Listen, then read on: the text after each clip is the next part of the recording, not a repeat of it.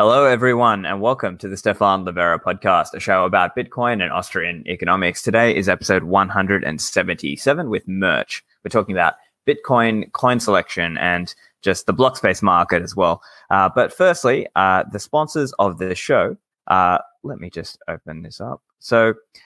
Firstly, Kraken, one of the world's biggest Bitcoin exchanges. They're also one of the world's longest standing Bitcoin exchanges. They offer some of the best liquidity available in the market. They have 24/7 customer support. They've got futures. They offer OTC for those of you who are interested in higher volume trades over $100,000 USD. And they also have Kraken Pro mobile app. So make sure you check them out. It offers a really excellent user interface within a mobile application, so it's easy for you to buy and sell Bitcoin. Next up is Unchained Capital. So the website is unchained-capital.com. You can easily set up a multi-signature with a 2 of 3 wallet on their Vaults website. So that's right here on unchained-capital.com. And you can also, if you need some assistance, you can chat with some of the guys like Phil Geiger who will help set up and help coach you through that setup. So you can use Trezor or Ledger. It's a really easy setup. Also note that they've got loan products as well. So you can basically put up some Bitcoin and get USD liquidity. So without selling your Bitcoin, you can get some additional liquidity there. And so make sure you check them out there. Also on their blog, they've got incredible content such as Parker Lewis's series, Gradually Then Suddenly. And they've also got some awesome open source contributions with Caravan. So check out my recent interview with Parker and Buck from the team. So we talk about that there also. So make sure you go and check them out. Next up is CoinFloor. So if you are in the UK and you either are there yourself or you know people there, make sure you point them towards coinfloor.co.uk. You can set up an auto buy program and basically just buy Bitcoin without lifting a finger. They've also got an affiliate program as well. So if you are already with CoinFloor, but you haven't set up auto buy, you can set up the affiliate program, and it's quite a generous program as well. So they've got a lot of details there. So essentially you can see all the different pieces of information here on the website. But if you go to coinfloor.co.uk, you can find that there. And also, it's Bitcoin only. So you can feel more comfortable recommending to your friends to check them out. So that's coinfloor.co.uk. Next up is Swan Bitcoin. Now, I am an advisor and I hold a small equity stake with them.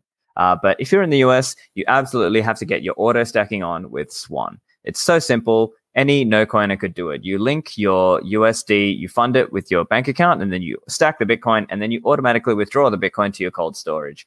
And remember, they're not charging any withdrawal fees. They want you to follow best practices where you hold your own keys. They've got the cheapest in the US. They're crushing Coinbase's fees by up to 80% for recurring buys and Cash App's fees by up to 57%. So set and forget, just Swan and chill. So go to swanbitcoin.com/Livera to start auto stacking. Be sure to use that ref link because you'll get $10 worth of Bitcoin dropped into your account when you start stacking with Swan. All right, so that's the sponsors. Let me just bring in Merch. Welcome, Merch. Hey, Stefan. Thanks for having me. Well, yeah, thanks for joining me, man. I am a fan. I've read some of your work on coin selection, and I know you're the man to talk to about this topic. So, look, let's start with how you got into Bitcoin and Bitcoin contribution, and also just some of your work at BitGo. Yeah, sure. I started following Bitcoin about 2011, 2012. I don't remember exactly. I just like the third time it swam through my media stream, I realized, hey, this is coming up again. And I actually read the white paper, and then I was like, wait, that might actually work. And so pretty early on, I found Bitcoin Stack Exchange. Well, like Bitcoin Talk was already fairly noisy, and Reddit was a mixed bag. Bitcoin Stack Exchange just answered all my questions with usually pretty high quality posts, and I tried writing a few answers myself at first, but they got heavily corrected, or I even deleted them because they were crap. But after a while, I got better at it, and now I've been doing that for almost 7 years, and 6 years as a moderator. And about 3 years ago, when I finished my thesis, I wrote a thesis on coin selection. Was studying computer science, and for my master's degree, I was looking for a topic, and I found out that there was a lab at my university that was looking into blockchain stuff. So after a few weeks of waiting, because my prospective advisor was on vacation, I rolled up in his office and was like, hey, I want to write about coin selection. And I prepared a bit of an idea. Here's like a page. And he's like, okay, turns around a stack of paper. I had a few ideas, but let's do that. That's awesome, man. And I think it's really interesting because in terms of online Bitcoin discussion, you see, well, you got like the old school stuff. So Bitcoin Talk was the forum. That was the main thing then. And then there was the Bitcoin subreddit. But in terms of technical forums for discussion, you pretty much have, okay, so there's the IRC channels. You've got the mailing list for discussion, and you've pretty much got Stack Exchange, right? Because that's where the more technical discussion actually occurs. And so for listeners who are unfamiliar, tell us a little bit about the sort of questions and some of the things they might see on Bitcoin Stack Exchange.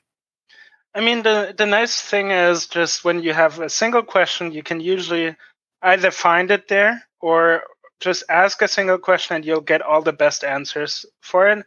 And other people will look over those answers and correct them or provide their own to supersede a not so optimal answer. And you end up getting this big set of questions and answers that are, well, not authoritative, but pretty decent. And since they stay present and when people vote on them, the authors get notified again, people inherently look at them again later. I mean, frequently I just look back at a question or answer I wrote 5 years ago and then are like, oh, I think I can write this a little better now and improve it. So we have this living body of just questions and answers for the ages that probably at this point answer most of your technical questions around Bitcoin. And compared to Reddit, it's just Bitcoin Talk would be so noisy that you would be on page 5 and the actual question had been answered 3 times already on page 2, 3, and 4, and they start over on page 5. And on Reddit, it's just there's a lot of good content on Reddit, but there's also just a lot of noise and price posts and memes. So right, it can be the blind leading the blind on Reddit sometimes. Yeah, although I don't want to say that for a very long time that was a very good place to learn about what was going on in the community, and there's definitely a bunch of people that really know their stuff. But a lot of that has since moved to Twitter, which just wasn't the case, I don't know, 5 years ago, 6 years ago. Yeah. So look, let's talk a bit about your work, coin selection, and how you got interested in all this stuff, because you're seen as one of the experts in this area now. Why did you get interested in coin selection of all things? I think I read probably in a Bitcoin Stack Exchange question that somebody was asking why is my input set built like this, and why is it spending an input that is actually not paying for itself in this transaction? And then I looked into what exactly Bitcoin Core does and found that it was fairly consolidatory, wrote up the coin selection algorithm of Bitcoin, probably then Bitcoin Core, and just sussed out a little bit what was happening there. And then I thought, well, surely an input set should never include inputs that can't even pay for themselves. That is just detrimental for the sender. So I created a patch, I think that was 2014, and that would just prune such inputs from the input set when a transaction got built. And so I believe that Vladimir merged it with Can't Make It Worse, and about 3 months later it got rolled back when some other developers pointed out that the UTXO set was growing. So that was my first patch to Bitcoin Core, and I wanted to do better. And that's how I came up with my master thesis. Okay, this is obviously more complicated, and this solution just doesn't seem satisfying. Let's see if we can do something better. That's awesome. So can we just contrast some of the different potential approaches then? So I've heard of, let's say, the knapsack approach, or the random approach, or the branch and bound approach, or let's say Electrum, I think in those days had a slightly more private mode. Could you just spell out for us what are some of the different high-level approaches that we can take with coin selection? Okay, that's a really broad question, but generally the problem is that coin selection is a multidimensional issue, right? When you're sending a transaction, what you actually want to do is you want to create a transaction output. That's the payload, right? That's also the only part of the transaction that you actually want to create, right? If I'm sending money to you, that is the payload of the transaction, my one output to Stefan to pay him. All the rest is just overhead, right? So you want to think about, okay, what fees am I paying to pay Stefan? What does that do to the liquidity in my wallet? How does that impact the privacy of my wallet? How does that? Yeah, that's mostly the ones that I would go with at that point. But so you can do something that works fairly simply by just taking the oldest unspends, or taking the largest unspend, or just randomly selecting from them. And you will find a solution and it'll work. But it turns out if you think a little more about it, you can do better. Right. And so could you just outline what was the knapsack approach? I think so. This is a little funny because a knapsack problem means that you can only approach it from one side, right? How many boxes can I fit into a larger square or something, right? But in Bitcoin, you can overshoot, right? You can just pick an input that is way larger, and then just pay with that and create a change output to send the rest back to yourself, right? So knapsack is related, but it's sort of a little bit of a different problem. You really have to find an input set that pays enough so it can pay for the output, can pay for the transaction input and transaction overhead altogether. And then you probably want to minimize either fees or set up manage your UTXO well, or want to stay private, right? Yeah. And so I suppose there can be different things that you might be trying to optimize for, right? So one example might be, how do I do it to just literally just minimize the fee? I don't care about anything else. I just want to minimize my fee. And then another one might be, what are some of the different conflicting goals that might be there? Right. So the funny thing is, minimize the global fees over the whole course of your wallet, or for this single transaction, is even already two different approaches, right? So one method that was really popular back when I wrote my thesis was to do just highest priority first, or largest first. And that would always have a very small input set, because you would literally take the least number of inputs that you needed to fund the transaction, right? Because you're stacking the biggest ones.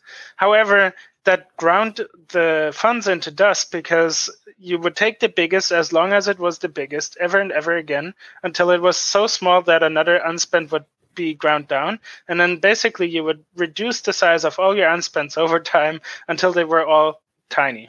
And you had this huge backlog of tiny unspents, which you then later had to spend in the future for one input per piece, right?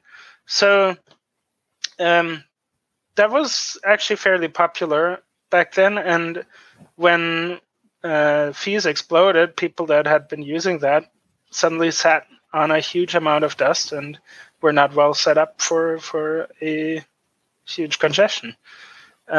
So a better approach was to spend these tiny pieces over time, right? So maybe you go with oldest first, right? So you pick the oldest unspent, and then each next oldest unspent until you have enough money. And that definitely makes sure that you cycle all the funds. But it reveals how old the oldest funds in your wallet are. It might not always have the smallest input set. So each of these comes like with its own privacy implications and its own long-term and short-term fee implications. And the thing that I realized at some point, actually, after presenting my preliminary results at Scaling Bitcoin in Milan, was that if you just avoid a change output that actually helps most of these dimensions, it makes it more private because there's nothing going back to your own wallet. It makes the transaction smaller because you don't need the change output. It makes the liquidity in your wallet better because you're not sending a huge amount of change back to your wallet, which is not available for immediate transactions. And it also reduces the number of future unspents that you have to take care of, because an unspent not created is an unspent you don't have to spend later. So you save the output now and you save the input later as well. So while the output is only 34 bytes for a regular pay-to-public key hash, you also save the 148 of spending it later. Right. So I guess backing up, it's like your wallet has to pick which pieces of Bitcoin it wants to send. Right. And one of the, so each transaction has inputs and outputs. And as you're saying there, one of the interesting ideas is to avoid the creation of a change output altogether because of the overall saving to both yourself and potentially, you could even argue that's better for the ecosystem as well, because it means less space is being used on Bitcoin's blockchain in each block. Yeah. And the UTXO set doesn't grow from your transaction. It's a net -1 on your input to output quota, right? On the output side. Once I realized that avoiding a change output altogether was beneficial for all fees, liquidity, privacy, and your own UTXO management, that sort of became the silver bullet to a degree. And branch and bound is essentially just a way to systematically, efficiently search the whole UTXO pool's combination set. As in like a UTXO pool being the UTXO of a wallet. And now basically it just goes like combine 1 with 2, combine 1 with 3, combine 1 with 4. Oh, this is a perfect match. Let's send a transaction where I don't need to create a change output. Gotcha. And so this branch and bound was something from reading a paper. I think it was initially proposed by Greg Maxwell, like many other ideas in this space. He described something that I don't remember exactly when I found it, but probably around the time of going to Milan, or I think I might have described it before even, but I hadn't really implemented it. First, I was actually going with other suggestions, such as trying to match the output amount to the recipient amount, as in create a change output that was the same size as the recipient amount, because that's obviously a sort of amount that I would be sending. So maybe it'll be useful to have inputs in the future that are the same size as something that I'm often sending. But that turned out to not be very efficient at all. Turns out that the frequent price changes, the fee rate changes, and also just the differences in amounts sent didn't really make that as effective as I thought. So, I don't know exactly how that came together anymore. It's been almost 4 years at this point. Yeah, sure. So I think it's also interesting just to talk about the different dynamic. So there's a few things here. So we're considering not just the here and now, but what will happen when fees rise. And that's an important thing if you're managing a large wallet, particularly because, and what we mean, not just large in the sense of, I've got, 2,000 Bitcoins in this wallet, but more like lots of pieces of Bitcoin in this wallet. Right. So why is it important to consider the longer term implications when you've got lots of little pieces in your wallet? Yeah. Okay. So, short history lesson. In 2017, we had a huge price run up from, I believe, somewhere around $2,000 in January to $20K by December. And the price rise increased the speculation, and a lot of people were sending money to exchanges or withdrawing, and it just overall increased demand for transactions, block space. And I think it was around Christmas and New Year's that the fees spiked, and we saw fee rates of over 1,200 Satoshis per VByte. So if you look back in the past few weeks, we saw about 200, so sixfold that even. And for a lot of people, that meant that their smallest pieces of Bitcoin were completely unspendable, economically unspendable. The input cost was higher than the value of the unspends. In particular, there was one wallet that I was looking into a little bit that had over 500,000 unspends of exactly 10,000 Satoshis. And they became unspendable at, I think, 30 Satoshis per byte, if I remember. Because 2 of 3 multisig with non-SegWit is 297 bytes. So I think 30 works out about. So from 30 Satoshis per byte up to 1,200, they literally just could not access any of those funds. And they were operating on a few hundred unspents for almost a month, even though they had over 500,000 unspents in their wallet. And this is an extreme example, of course, but a lot of larger enterprises get more deposits than they do withdrawals. And I've seen ratios of like 20 to 1 or so. They really have to consider how they will ever combine all those tiny pieces of Bitcoin into larger chunks, because when the fees go to 200, you don't want to send a transaction with over 100 inputs in order to pay a single withdrawal, right? You'll be paying on the hundreds of dollars for a withdrawal, right? So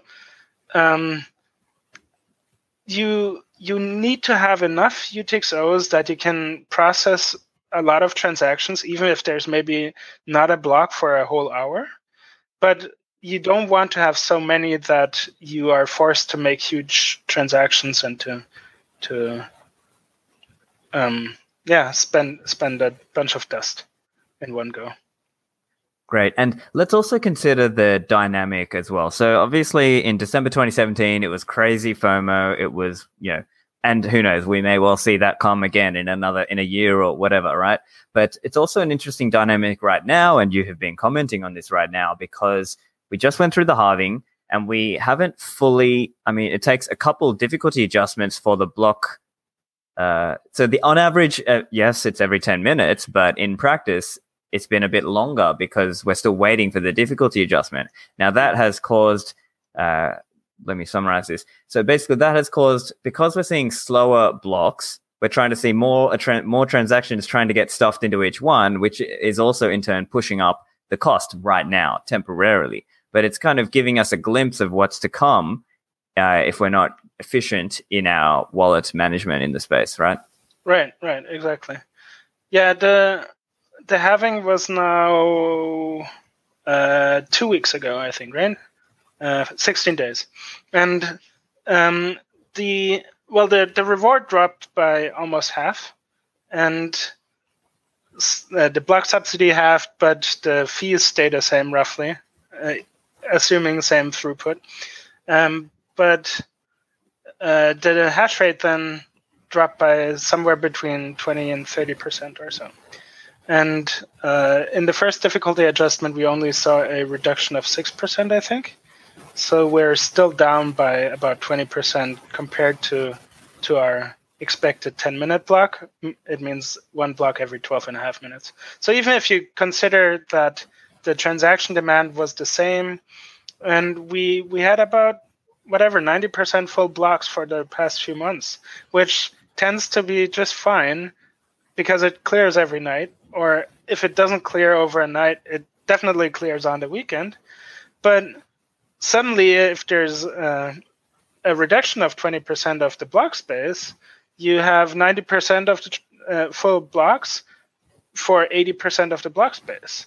And now this excess just keeps stacking up. And we saw the mempool rise to a point where the default mempool size on nodes would cause the lowest fee transactions to get dropped by the nodes. We exceeded the default mempool size. And so, I've been looking at this a lot lately, posting some Twitter updates, commenting a little bit on it.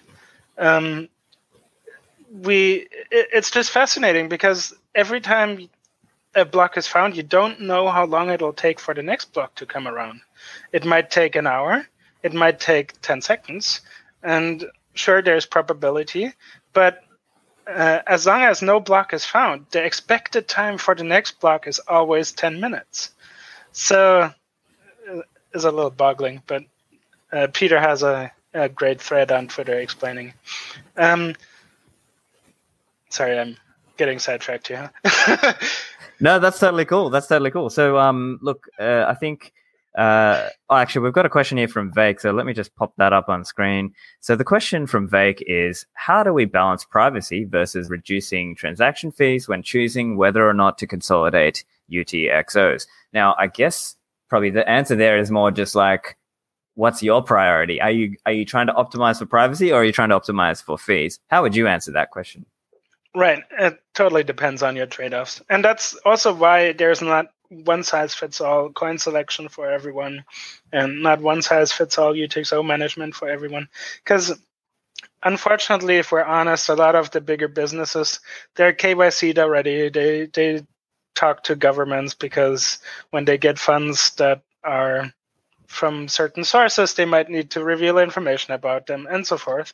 So they don't care that much if somebody can track whether a withdrawal is highly likely to be from exchange A, right?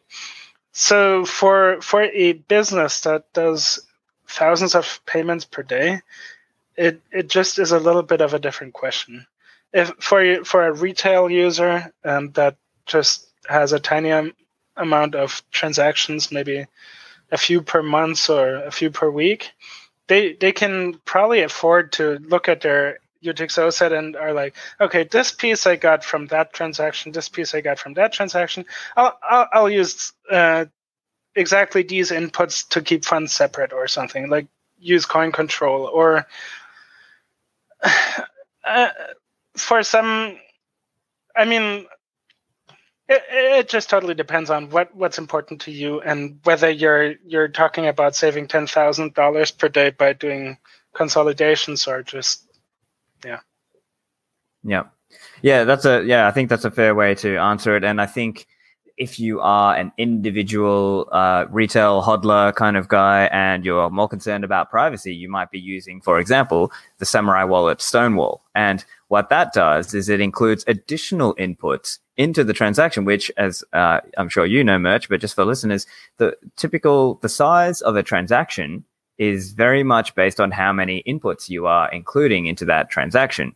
And as you scale that up, that massively increases your cost. But for some people, that's worthwhile because we want the privacy. But for other cases, let's say, you're BitGo managing a large wallet, then that's not really cost effective or may not even be practical, might not even be possible based on the size of those wallets. It might be actually interesting. You know what? We might as well pull it up on screen just because I've got it here anyway. So we can see here, Merch, you recently put out this table. Do you want to just tell us a little bit about some of these input and output sizes? So I frequently get into discussions about transactions and transaction sizes and or what people should do and whether they should batch or not. And I kept needing to look up just how big exactly transaction inputs and outputs were. And then I finally just made this table to have it handy for myself. So it has been pointed out to me by now that I should have just put the exact values instead of rounding up to make it virtual sizes. So it's slightly inaccurate, overestimating costs. But the main point that you can see here is at BitGo we use 203 multisig, right? The benefits of multisig are clearly there. Being able to have a second check on whether something should go through or not, and putting into other mechanisms to control your funds is just super helpful when you get attacked or something. And that comes at a cost, though, right? Putting a multisig input for a non-SegWit is literally twice as big, right? 296 would be exactly the double of 148. And by putting that into a wrapped SegWit input instead, people were able to save over 50% of the input cost on every single input, right? So we rolled out wrapped SegWit in, I think it was October or November 2017, just before the biggest congestion. And we urged people to just start giving out these wrapped SegWit addresses because they were perfectly forward compatible, and they could people could just send to them. Anybody that could send to page to script hash could send to wrapped SegWit addresses. But our user could then spend 140 virtual bytes instead of 297 bytes, right? And that got even better with native SegWit, but native SegWit is not forward compatible. Wallets need to support Bech32 address format in order to be able to send to them. So that has been slow in the adoption. I like recommending it for change addresses immediately because that's when users send to themselves. So what you can see in this table anyway is that using a more efficient address format can have very significant cost savings for you. Switching from non-SegWit to SegWit, either for single sig or multisig, is a reduction of, well, in multisig 50%, in single sig I could guess 40% roughly. And native SegWit is even cheaper. And the thing that people were a little excited here about was that Taproot is on this table too, which of course has been talked about for, what is it now, 2 years or so? But it's still a little undetermined when we will actually be able to use it. But the trade-offs get even more exciting for Taproot right here. If you think about it, the cost of the user is when they create the input, right? So they paid the input cost, the 58 VBytes for a Taproot output here, versus 68 for a native SegWit single sig, or 105 for 203 multisig. So very clearly, lots of savings. But the cost increase is on the side of the sender. So if I'm the recipient and I hand you a Taproot address, I'm actually distributing some of the cost that the total transaction flow will have to the sender. And it makes incentives more compatible. What you want is that inputs, creating outputs should be more expensive because that's something that increases the global cost of nodes to run, right? And spending inputs should be cheaper because it makes it easier to reduce the UTXO. So this is globally great. This is generally the only case here that is cheaper is native SegWit single sig has 99 bytes versus Taproot having 101 VBytes. So very insignificant total size increase. But in all other cases, Taproot will be the cheapest way of sending Bitcoin.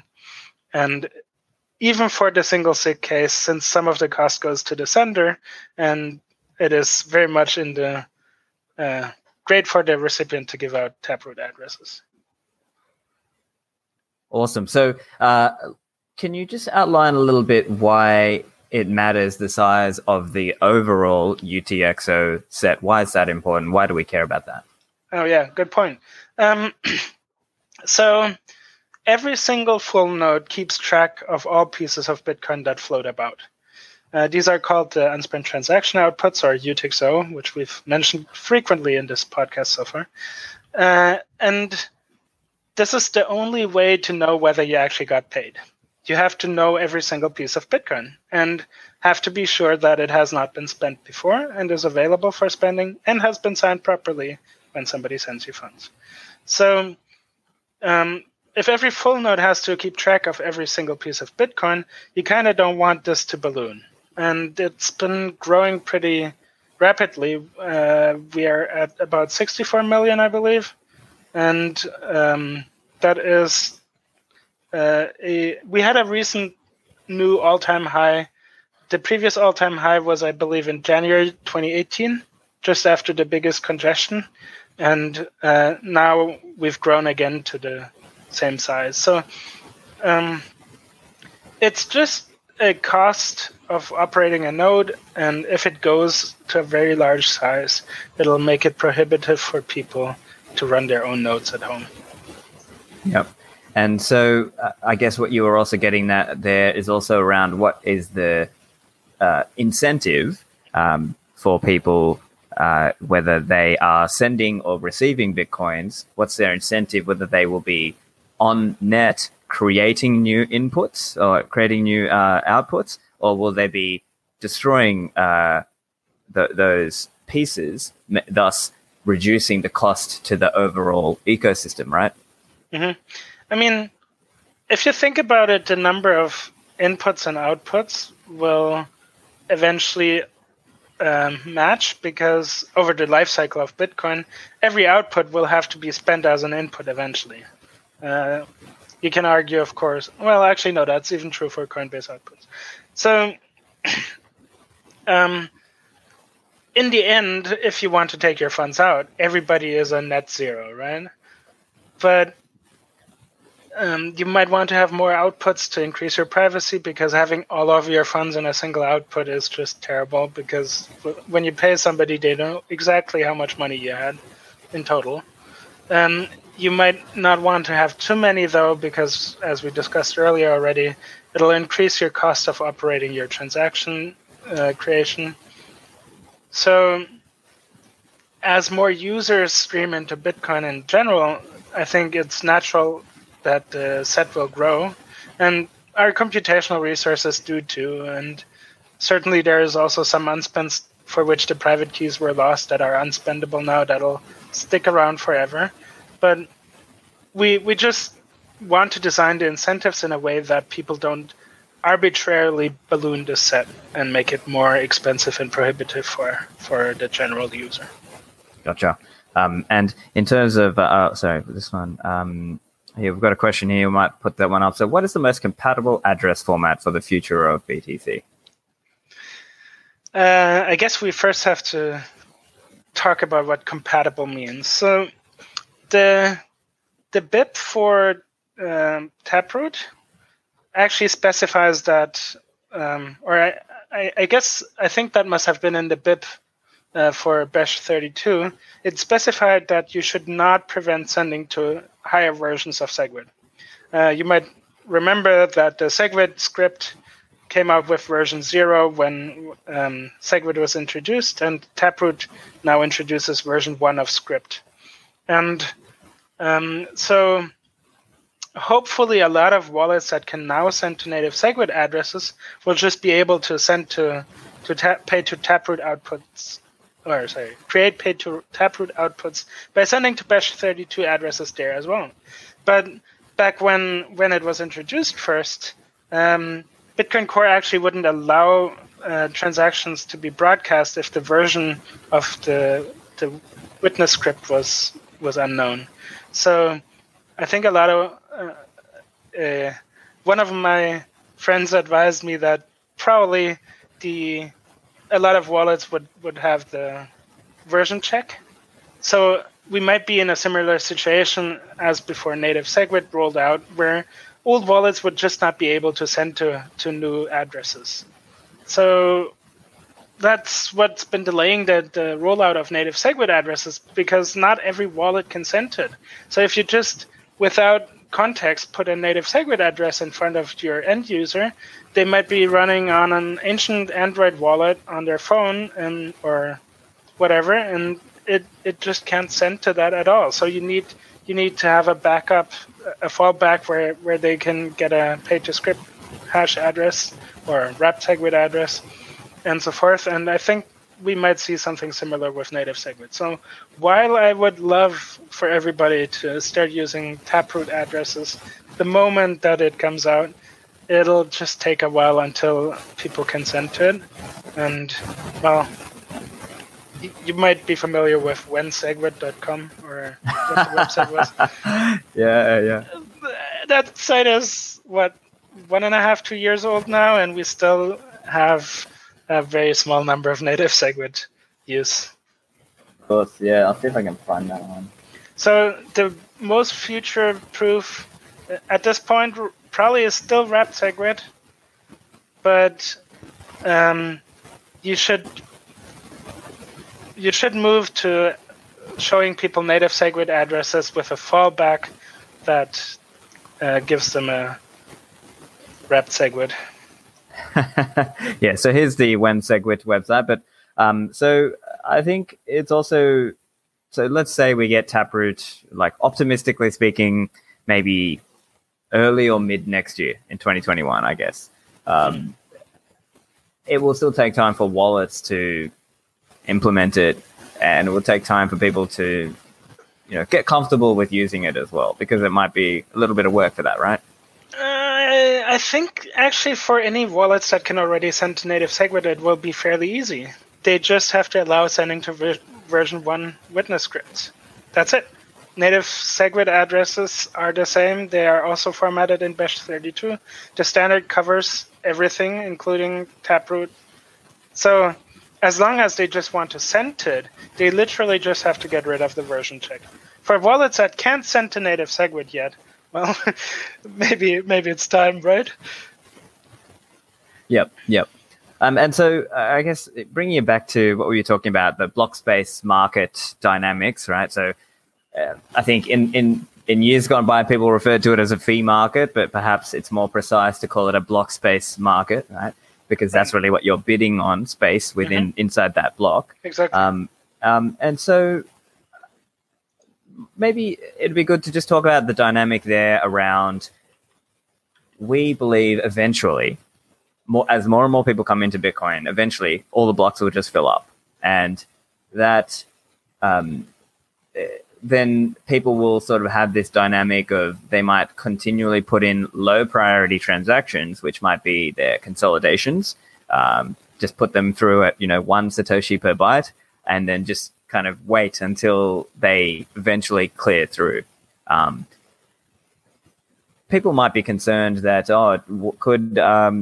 could it get lost, right? Like, and then they would now need to go and have some kind of rebroadcast mechanism.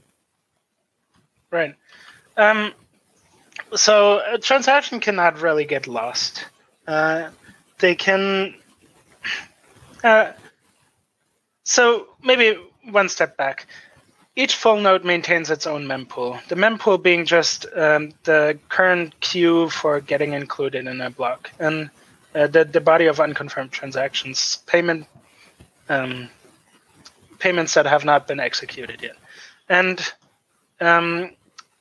while some users, or most users, probably use the default value of 300 megabyte in Bitcoin Core, you can just set it to 5 gigabytes if you want, and keep everything that ever floated about the mempool. And once the mempool dips enough, you just resubmit the stuff back to the other network participants. So the other thing is, the transaction will never get invalid, right? It's just literally, I spent these pieces of Bitcoin, here's a signature, this is my payment instruction to the network.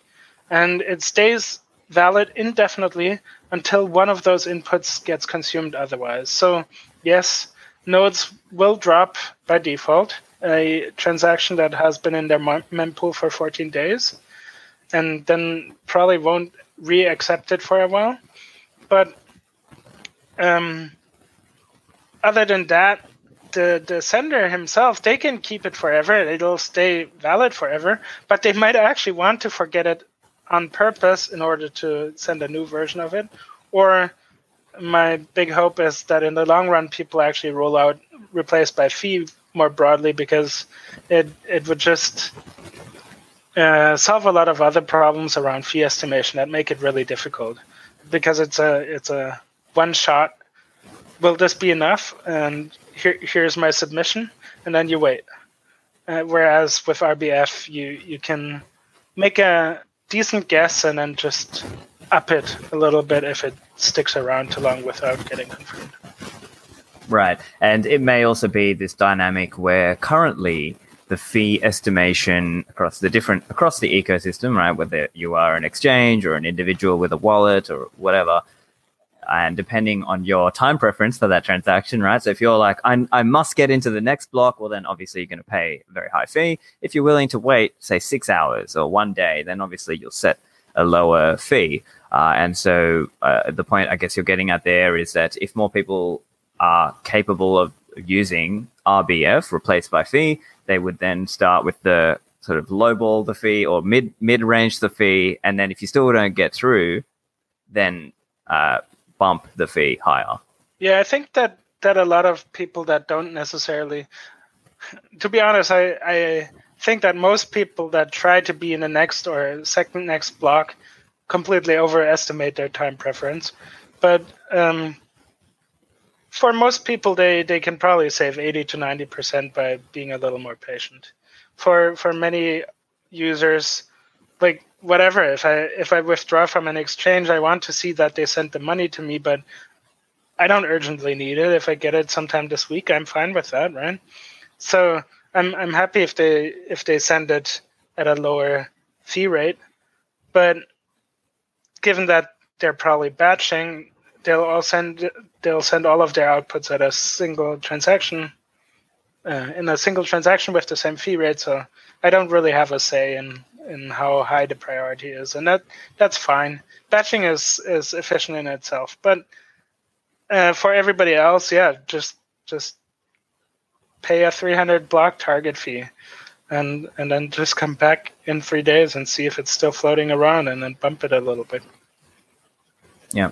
And I think the other dynamic is also in 2017, towards the end of 2017, there were a lot of newcomers and they weren't necessarily familiar with this idea of, the block space and the dynamic of the fees, and so you could argue that the exchanges and some of these service providers know that their users are not comfortable with that. And so that's why they were just trying to pay to get into the next block, because I don't have time to educate my customer.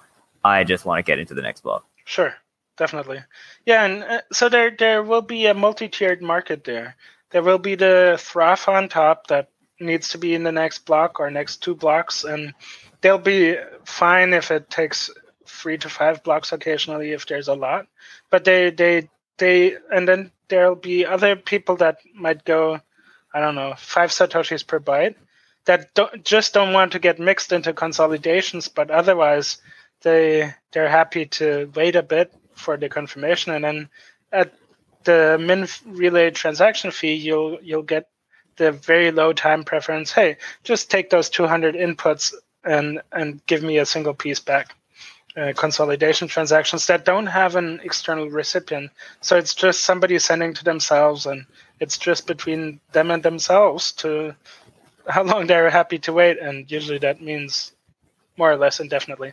But you're bringing up a point that I honestly don't have a good answer for, which is the block space supply is inelastic, and when there's more transactions being created than can get confirmed, eventually it'll overflow. And sure, at first that'll drive adoption of more efficient formats and second layer protocols, maybe side chains and things like that.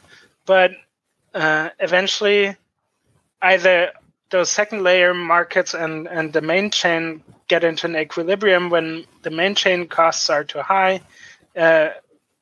transaction volume flows off to the second layer, or vice versa. if it's super cheap to transact on the main chain, the overhead of creating Lightning channels or locking up funds in a side chain or something like that will be enough friction to move stuff back to the main chain, right? So either there's going to be an equilibrium there, or at some point we actually just exceed the capacity of the main chain. And then I think we'll have to have another discussion in the network what exactly we want to achieve. And it's difficult to argue about complex systems and all that, but yeah, I mean, I just don't know how in the long run this whole thing will evolve, and I'm not completely blind to the inelastic block supply. Right, and let me just throw a few points here as well. So, for some people, let's say you are a trader and you're moving money across exchanges, and obviously Liquid makes a lot of sense in that scenario, but some of these people justifiably have a high time preference because for them, they would otherwise be paying like $70 or $80 to wire some money around and waiting days of time anyway. And so for them, they might well be happy to pay $30, $40 as a Bitcoin transaction fee. And in this case, if they are on an exchange, then the exchange is kind of paying that fee on their behalf because the exchange wants, their volume that the exchange makes a lot of money out of, right? So that's one point. Another point is also, again, this is kind of zooming out more economic, but if you look at someone like, say, Nick Szabo, right? So he speaks about this idea of medium of wealth transfer. And so those people might well be comfortable paying $40, $50 fee because their alternative is to get gold and spend millions of dollars moving gold around the world. And so in that sense, maybe it really does make sense for them to pay that high a fee because it's still cheaper for them, broadly considered, to pay that $40 or $50 Bitcoin fee in the extreme example, right? Right. I mean, there's other things to consider there. So, for example, for traders that want to use arbitrage opportunities and make money, for them it really has to be fast. Of course, they want to be in the next block, but for them, Liquid and Lightning are both much faster as well, right?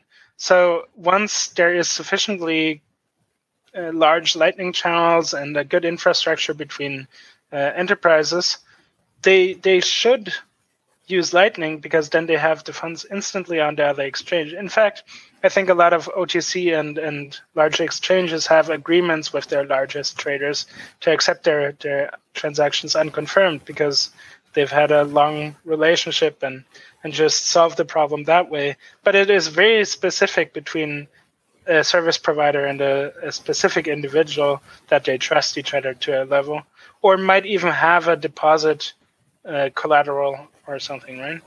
So even for these people, it might make sense to move to a second layer because the trade-offs benefit them. But inherently, the trade-off is different here, right? On Lightning, you pay for amount sent because you're using the liquidity of other participants' Lightning channels to forward funds. So you're paying for the amount transferred. Whereas on-chain, inherently a large payment will be capable of paying more because you're paying per data and not relative to the amount. So if you're sending $1 million in a single Bitcoin input, single input transaction, you don't mind if it's $40, but if you're sending $40, you do. Yeah. And so I think it just comes down to selecting the right tool for the job, right? So I think some of the discussions around using Lightning for large amounts, it might be difficult because then it's a question of having the liquidity in the right, who's got the balance on the right side. And then as soon as you start routing multi-hop in that scenario, then maybe Liquid just makes a lot more sense. And so I think for these kind of high value between quasi semi-trusted parties, if you're large exchanges or OTC, I think Liquid probably makes the most sense in that scenario. And that will kind of take a lot of those transactions off Bitcoin's blockchain and put them into Liquid. Whereas, say, the small and maybe some medium transfer stuff, maybe that makes sense on Lightning if you're doing you just want to be able to quickly transact. I mean, multipath will help a little bit with bigger transfers as well. But to be honest, it's taking a little longer than I expected. We had our own project at BitGo to work on Lightning, and it's gotten delayed. And I think it is. I love that it was working out of the box. It's a simple idea growing to be a more complex ecosystem, which, in my opinion, is the only way how you can build a complex system, is by starting with a kernel that is really simple. But yeah, Lightning will take a little more time, and then it might even have a little bit of a chicken egg problem. You need some big players that provide a lot of liquidity in the network, or a sufficient number of participants before it'll become attractive for payment providers or merchants to implement receiving Lightning. And on the other hand, while there is no merchants there, it's not that attractive for a user to maintain a Lightning channel and so forth. So you get a little bit of a catch-22. But I do see it coming eventually. It'll just take a little longer than I thought. And to be honest, Liquid is a little more difficult to, not as transparent. So I think you can see how much money in general how much Bitcoin is in Liquid in general, because you can, I think they use 12 or 15 multisig or something fairly recognizable. But yes, there is a way to see how many liquid Bitcoins there are. I think even on Clark Moody's dashboard, it's here as well. So you can see here liquid peg-in capacity and peg-in value. You can see there. So that's that. There you go. Yeah. So, but other than that, once the Bitcoin is in there, it is just a lot more private, and especially for really, really large payments, that again might become more interesting. The anonymity set for mid-sized payments on chain is fairly decent right now, but just look at that one spend of block 3,600 and something, and everybody's talking for 2 days about it, right? Right. So the anonymity cost, if you will, but maybe for those people, they don't care. Like, it's not that important for them. Yeah. Go on. Yeah. The other question I think is also really interesting is around the incentive, right? So depending on who you are, you may not care about, if you're on exchange, you're making all this money. Like, if you think back to 2017 days, BitPay and whoever else, it might not matter that much to you that you're not being chain efficient, because you just want to make money out of your customers, so you can just push the cost onto them. And there's an interesting dynamic there around, if you've got a commons, right? Is it a tragedy of the commons? Because those people who put in the engineering effort and the time, obviously people like you care about it. Obviously I'm interested in that because, I'm just interested in it. But there are many people who use Bitcoin who, for want of it, they just don't care, right? It doesn't matter to them. They just want to use it. So do you think that represents any kind of issue for Bitcoin, or is it more just look, over time, people will just naturally get driven towards using the more efficient ways? They'll get driven towards using Taproot. They'll get driven towards using Liquid and Lightning and batching and all these techniques. Yeah, that sort of touches an interesting subject. We're happy because Bitcoin is a censorship-resistant money. That inherently means that we have no say in the transactions other people create. So for me, it's good to create a smaller transaction because I save money for myself. But it also benefits everybody else because it reduces my block space footprint and makes room for other people's transactions, right? So in the end, the customers of those services pay for those transactions. And when the fees are high enough, the exchange that implements the more efficient transactions will have a lower cost and will be able to offer their service cheaper. So in the end, bad behavior gets driven out. But until then, I'm afraid they can spend as much as they want. And if they still don't see why they should have SegWit in 2020, then that's I mean, we were looking at so the men that stare at the mempool, or people that stare at the mempool, were discussing two of these cases in the past weeks. One is the Laurent, I think, called it the Crazy 101. Crazy 101. Yeah, I just saw that today, actually. So I was looking into whether that was the same entity that I had looked into 2 weeks ago, and that was a wallet that was consolidating inputs at the same cost as they were sending. They had hard-coded a single fee rate at like 72 satoshis per byte. Oh, I think. A high fee rate, and they were consolidating at the same fee rate as well. So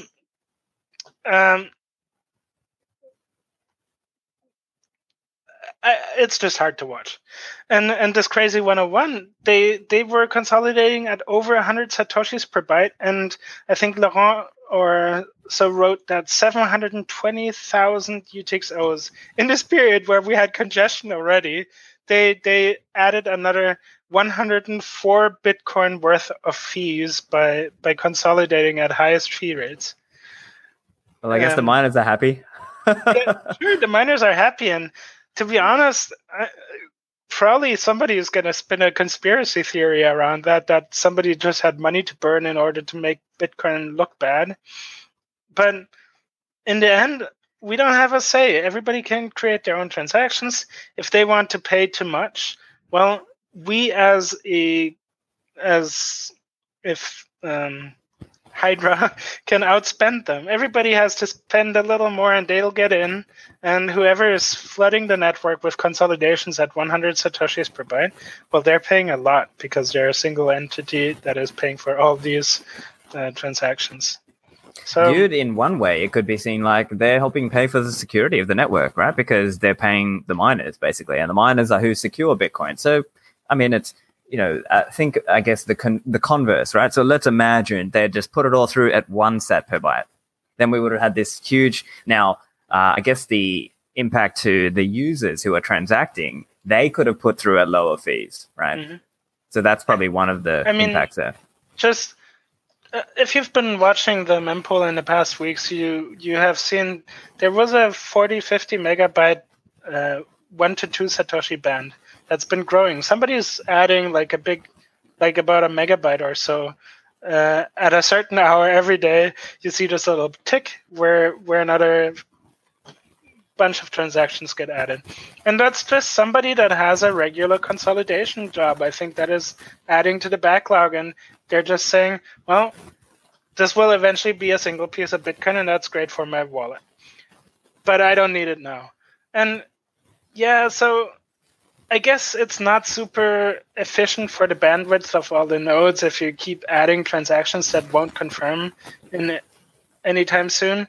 But then on the other hand, it doesn't matter either. If you don't need the funds soon, you might as well add them to the backlog of the network and eventually get them confirmed. I think optimally you have a limit on how much you have in the backlog, and you don't throw in, say, more than 1 megabyte of your own consolidations at one time. But it really doesn't matter. If the mempool overflows for a node, it'll just kick out the lowest, and then eventually they'll come back when they're getting close to getting confirmed. Yep. And so in that case where, let's say, there's a lot of low fee transactions such that they go above the default Bitcoin full nodes mempool size of, I think you mentioned it was 300 megabytes. Mm-hmm. Are those users who their transaction got kicked out into the bottom end of that, are they now reliant on people who have manually set their node to take more than 300 megabytes? I guess it's that, or they have to find a way to rebroadcast. I mean, eventually, once the mempool drops lower, a wallet will just rebroadcast its transaction. If the wallet is offline and doesn't itself broadcast the transaction again, yes, they would be reliant on some other node operator that has a larger mempool set in their node. But at that point, when you have over 100 megabytes worth of transactions ahead of you, you might want to just resend or send later again. It actually adds options to you because most nodes still operate on a first seen principle. They will not accept a double spend. So if you have a transaction that's stuck at 1 Satoshi per byte, you might actually be happy if it gets dropped from the network so you can send a different one, right? And just why I said 100 megabyte of transactions ahead of you, the 300 megabyte is actually the memory use of the full node, and that's platform dependent, and it's for the deserialized transaction. So the unpacked transaction with all the information about the input transactions and so forth. And it's not the serialized transaction volume. So while we saw about 110 or so mega virtual bytes of transactions waiting, that exceeded the 300 megabyte mempool default limit. Yep. Also, just around RBF and RBF signaling. So that's one of those things where it's probably growing a bit over time, right? So as I look now on Clark Moody's dashboard, I think it's saying about 18% of transactions are signaling RBF. What's your view? You're essentially saying you want to see more people signaling that, and that would essentially help the ecosystem sort of plan its transactions a little better. So the problem is with currently mostly deployed fee estimation that you have the single shot, and then you don't know if there's actually going to be a block in the next 10 minutes or if it's going to be 30 minutes, and there's going to be 30 minutes worth of transactions added with which you'll be competing with or whatever, right? So RBF makes this from a single shot to something that you can readjust later.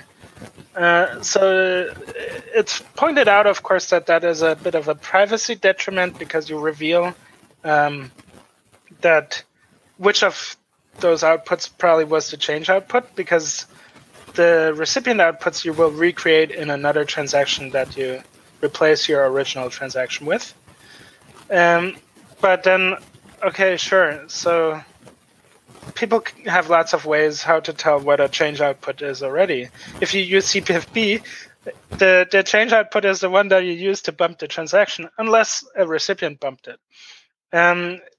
But most wallets will not spend foreign outputs if they're unconfirmed. So if you're spending an unconfirmed output, that is a strong indicator that you send it to yourself.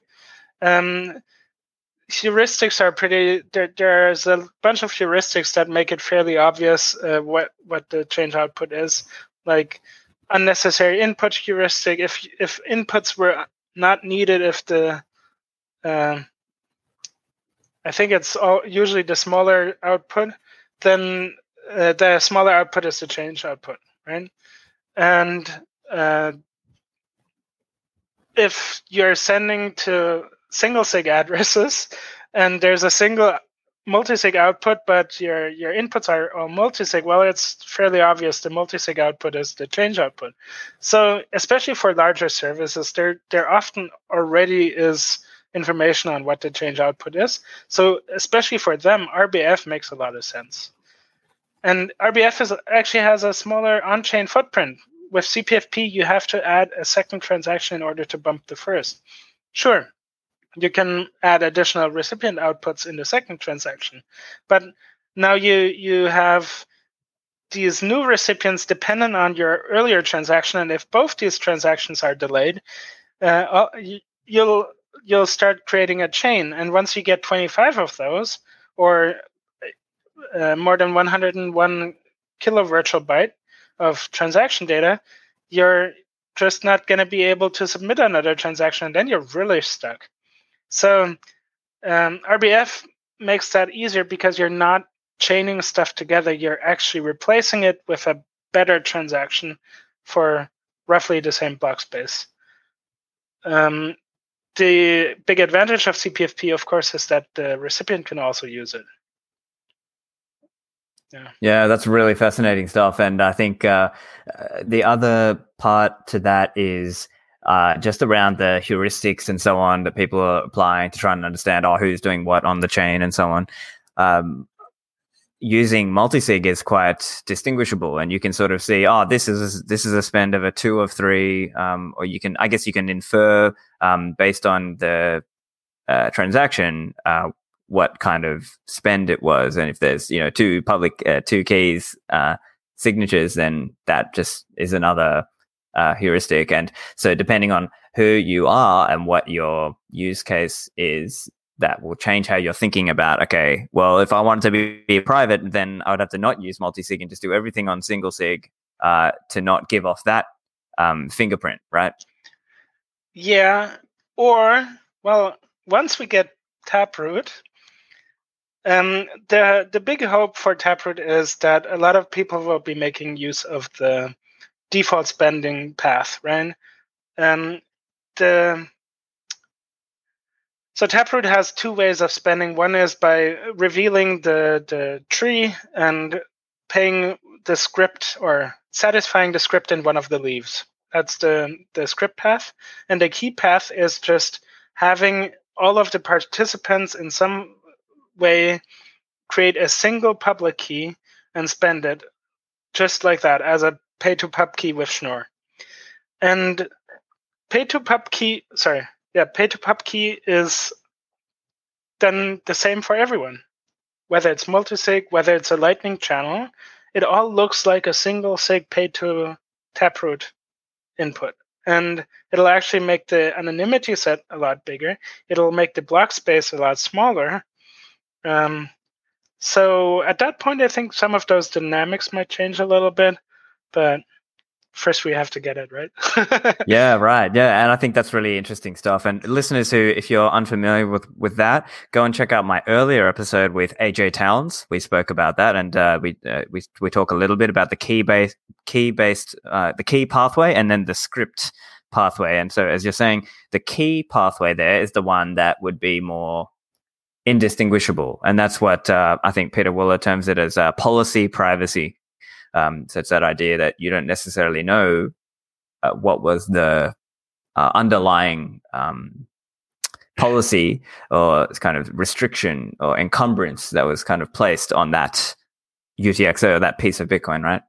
It's basically similar to the idea behind Lightning. As long as we all agree, we continue to use the most efficient medium, which in Lightning's case is on-channel payment channel, and in pay-to-Taproot is the key path. So we craft a single signature that spends the funds as one of the people could have enforced in the first place. But if it falls apart or people disagree or don't want to help out each other or are offline, they can fall back and enforce what they are allowed to do by revealing all the options they have in the script path in the tree, and revealing that, spending more input size, but enforcing their will. And in Lightning, the equivalent would be to take the HTLC to the blockchain to enforce the channel contract, right? Fantastic. So look, let's just see if there are any other questions from the chat. So guys in the chat, just put your questions if you've got any for Merch. And just while we're, I guess, waiting, do you have any thoughts around the people getting onto Liquid, let's say? Do you see that happening over the next year or two, and potentially that helps alleviate some of the pressure in terms of this, well, if we're speculating that there's a coming bull run and there'll be a lot of people, do you see that dynamic happening? I don't know. I think I don't have a very well-informed opinion on Liquid. I roughly know how it works, but I've not been keeping track of it too much, so I don't think I can comment on that. But sure. What I think definitely will happen is if fees generally go up, it just incentivizes people to be more cost efficient, and that'll drive adoption of native SegWit, perhaps Taproot when it's there. It'll make Lightning Network more attractive. It'll also make Liquid more attractive. And I think, as we already have discussed, Liquid and Lightning and main chain, they all have different trade-offs. cost-wise, privacy-wise, functionality-wise, and people will use whatever works for them and has the right trade-offs for their use case. So if costs on chain go up, that'll drive use. Yeah, I think that's a great way to summarize it. So, Murch, have you got any closing thoughts for us? Otherwise, make sure you let the listeners know where they can find you online.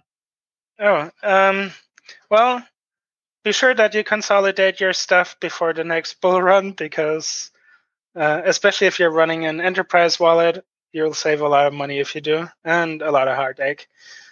Use batching. Batching will save you a lot of money. And you can find me on Twitter at Merchandamus. And if you ask a question on Stack Exchange, I'll probably edit or answer it. Nice. Awesome, man. Well, thank you very much for joining. I found it very educational, and I'm sure my listeners found it very educational also. So thank you for joining me.